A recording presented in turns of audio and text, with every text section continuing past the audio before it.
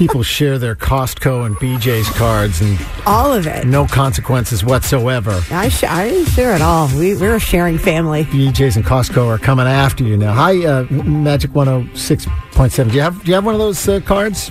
I have I have Costco. Do you ever share it? Do people ever ask to borrow it? No, because it has your photo on it. Okay. And are they looking that closely? Could you share it with somebody who kind of resembles you? Yeah, you probably could. I could get away with sharing it with, like, my sister. Sure. Yeah, okay. Yeah, just wondering how much of that goes on. I guess they're starting to crack down on that a little bit. Yeah. Probably. But it's not something that you could give your phone number and somebody could punch in your phone number to use it if it wasn't you.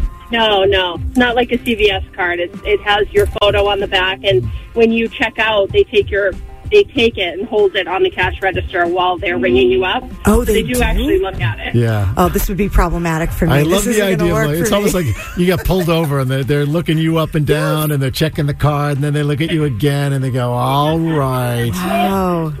A little bit of scrutiny before they're moving quickly. So if it was like your sibling, I think you could probably get away with it. But it's kind of worth, honestly, the $70 for the membership if you're, really want to go to Costco. Yeah, that's a good call. And how much are you really saving when you borrow the card from somebody else? I mean, you can really save some money. You can really save some money, and it's funny. I'm getting texts now from my friend Stephanie, who's like, "Oh yeah, I shop online with my mother-in-law all the time with Costco and BJ's."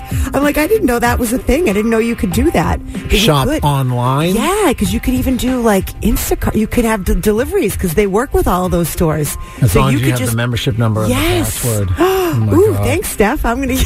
Jeez, it's a life of crime. It's a dangerous game you're playing, Kendra. Dangerous game.